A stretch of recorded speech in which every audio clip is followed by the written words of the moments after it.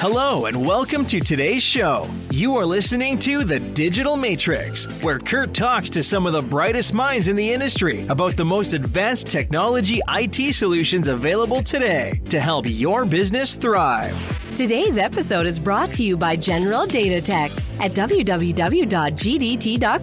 You can also email the show at podcast@gdt.com.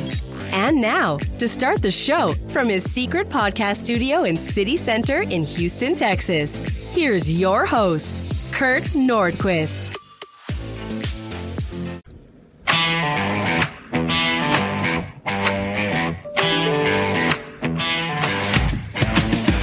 Good afternoon, folks, and welcome to the show today. I call the show The Digital Matrix, where I take a few minutes to dive into various discussions with subject matter experts working with the best in the business. I'm your host, Kurt Nordquist, Executive Director of Global Alliances at GDT, coming to you from our recording studio in the City Center area of Houston, Texas. Hey, today's a good one. I have a guest here in-house, John Woodall. He is GDT's Vice President of Engineering and NetApp Enablement. Now, he's a Bay Area guy. He's visiting Texas this week. And John, welcome to the show today. Really glad to have you here. And we even brought for you some of that great California weather. I mean, what is it? 50s outside, low humidity, very sunny, just for you, my man. Hey, Kurt, it's great to be here with you in Houston. And by the way, the weather in Houston right now is better than it is at home for me. So I think I do, deserve credit for bringing good weather here for a couple we certainly days. Appreciate it. I know all us Houstonians understand what's about to come up with the summer. Any day we can get like this is a good day. Well, hey, so thanks for taking your time out of the day to join us on the show. I know you got a busy schedule. Did I get the title right? I mean, can you tell us a little bit about yourself and what it is you do for GDT?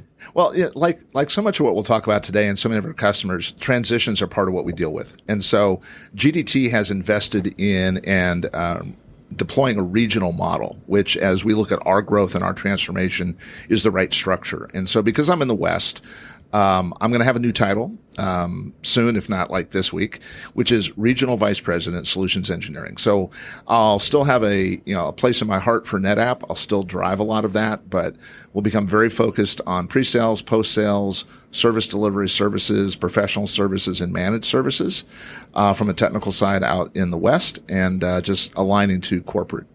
And you came over to us via an acquisition that we had a couple of years ago. You're with IAS. Correct. And you were also a member of what NetApp calls their A-Team. What exactly is that? So the NetApp A-Team is the brainchild of Sam Moulton, who is at NetApp in marketing.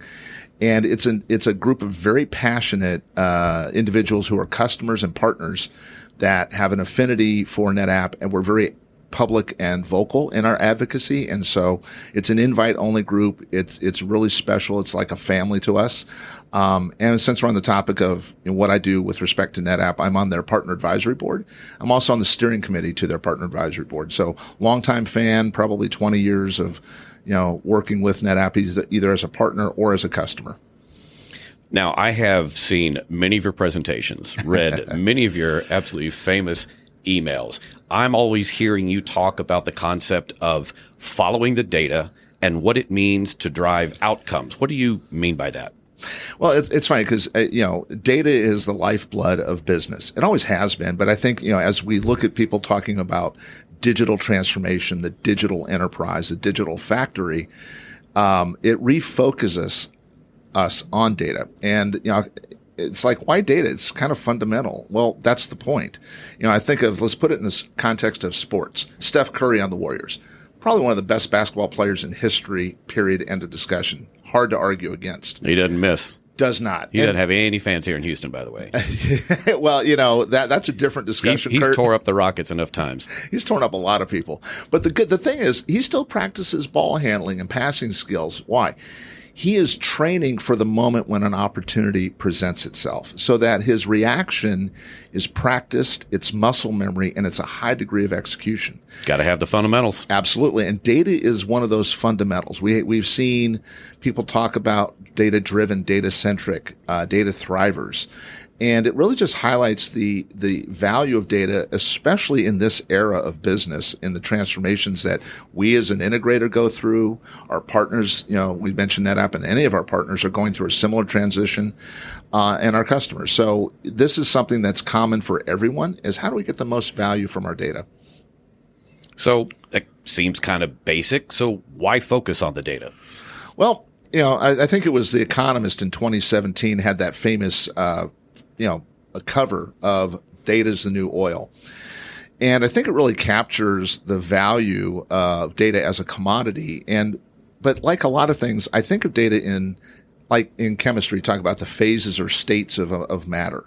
Data has 3 phases or states: data at rest, storage; data in use, compute; data in transit, networking.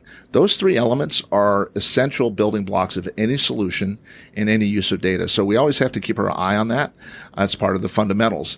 And it also means if we look at data in all 3 states when we think about what outcome we're driving, it makes sure that we're complete and thorough in our vision and our diligence about what we're trying to do. So, John, tell me, why do you think understanding location matters? Okay. So I'm going to throw a little Simon Sinek out here. You have to kind of understand the why. So when I engage with customers, I want to know where they're deploying data. It used to be that we'd talk about 2 data centers and replication or geographic, convenience, or where you had workforce. But with cloud adoption being so prevalent and growing so quickly, you really have to rethink data locations as the core data center or colo. And colo's driving quickly to become the new data center. Second is the edge, as the emerging IoT edge, embedded edge, and edge takes on different contexts and different verticals. And then the cloud. And so your data is going to live across this core edge cloud continuum. And that's where you have to start thinking about, if I'm putting my data in different places to derive different value and outcomes, I start to have to think about providing a common set of services across the locations that doesn't change based on location. So let's talk a little bit more about services in this context. Obviously, there's a lot of products that are available for people. Let's talk about the services component. Sure. So I think of, and NetApp, I don't know if they coined the phrase, but they use it heavily as data fabric. And I'm a big fan of it in the context of wherever a customer chooses to place their data, they want to create a consistent, reliable, predictable way of interacting with and using their data. Think of it as air traffic control for your data. When I got on a plane to come out here, I went and taxied. I took off. I got handed off to different control centers, and then I reversed the process when I landed in Houston.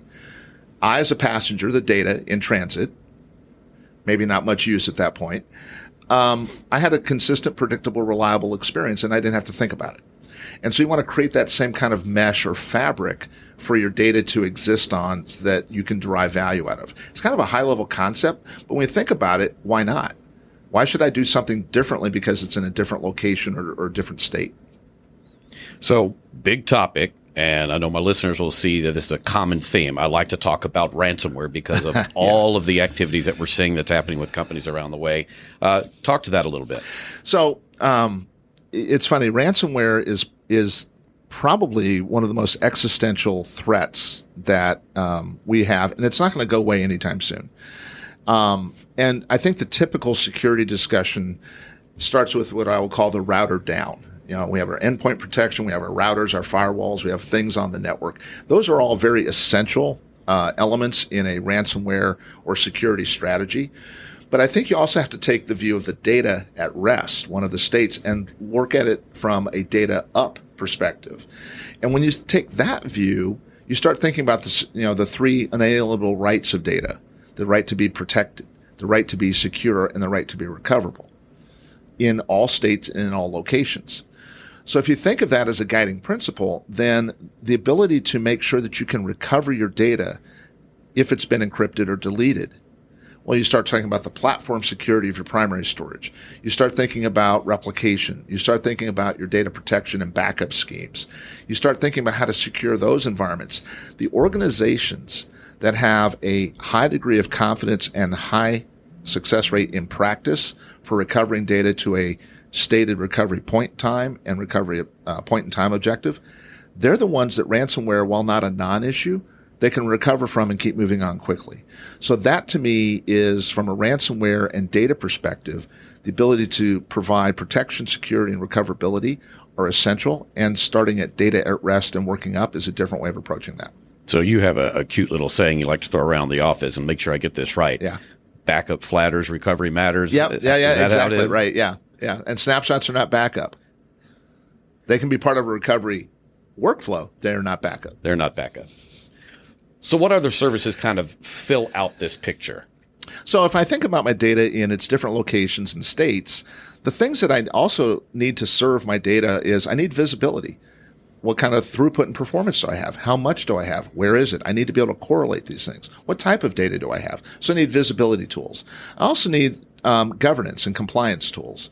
We talk about CCPA, GDPR, and other compliance and regulatory requirements that our customers deal with. We want to make sure that we have the ability to quickly understand the classification of data and is it compliant or not. That's another big one. And then portability. And this is where we start getting more into the DevOps discussion, typically in microservices, but the ability to have an application instantiated on-prem or in my choice of hyperscaler cloud and have it operationally be consistent and the same. That's a great target for customers who are doing a lot of DevOps. Now, you had mentioned hybrid to multi-cloud. What does the data say?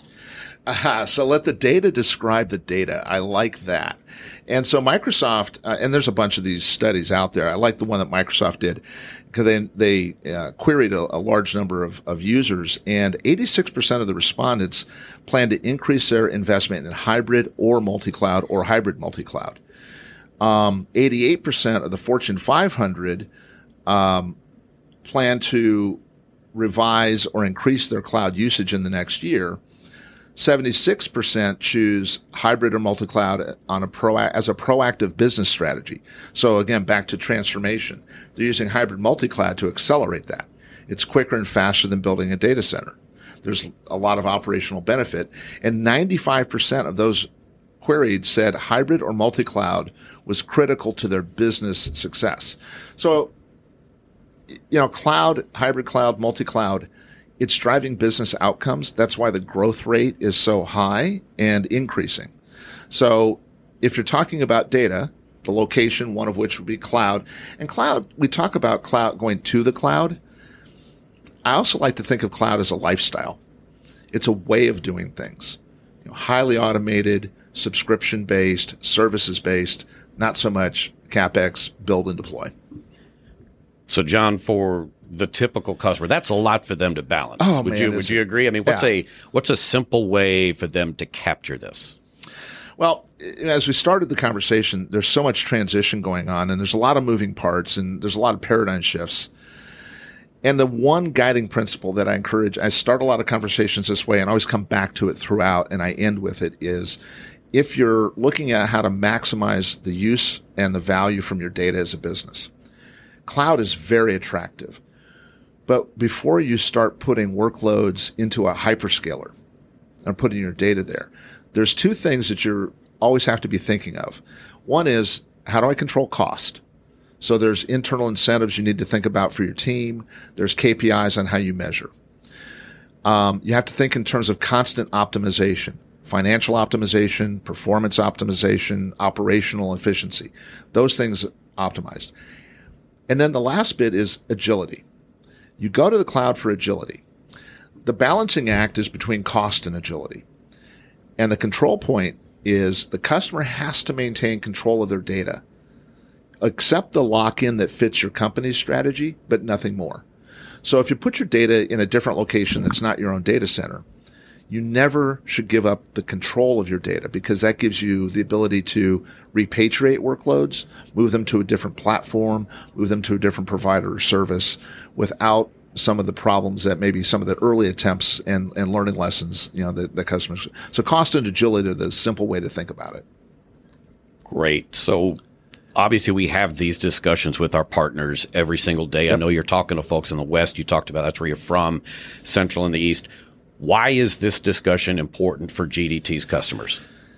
Great question, Kurt. I think as we engage with our customers, recognize they're in transition, the ability to help a customer look at their data from the fundamental basics of its state, its location, how to optimize that, security.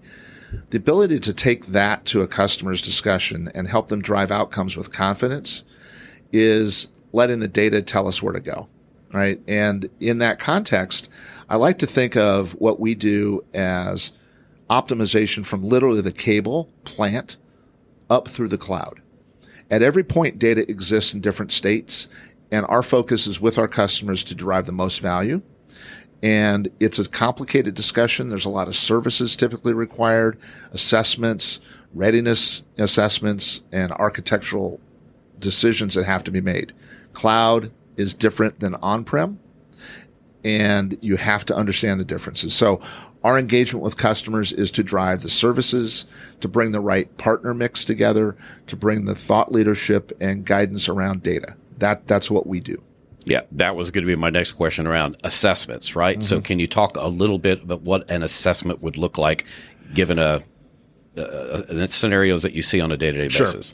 Oftentimes, many customers think they understand their data, and maybe they do. I never want to say they don't, but a formal sit-down, call it a cloud readiness assessment or a storage design workshop, is the ability to look at their data, what type it is, what its characteristics are, where it lives, so that you can normalize the discussion around, if I choose to put my data from where it is today to a different location, what does it cost? What are the performance differences? What are the operational differences? So that you have kind of an eyes wide open view before you go in. So that's probably one of the easiest ways to start. And then there's different cloud adoption and architectural framework discussions that come after that. Well, thank you, John. You know, there's a reason why your calendar is so full every week here at GDT. And I know you and I have talked about doing a show together, right? Yeah. The Jay Woody and Uncle Kurt show. And here we are. And it's been a ton of fun. We need to make more of these. I agree, Kurt. This has been great to talk with you.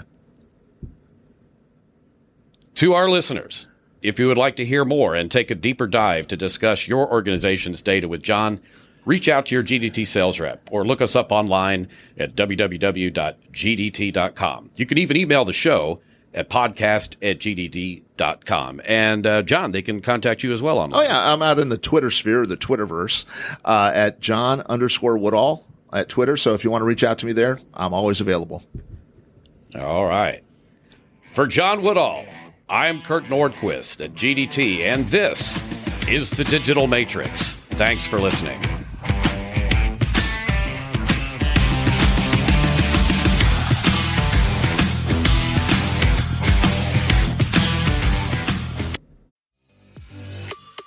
Thank you for listening to The Digital Matrix with Kurt Nordquist. For more information on the technologies discussed on today's show, you can email Kurt at podcast@gdt.com. Please be sure to follow us at The Digital Matrix for more cool tech content on future podcasts.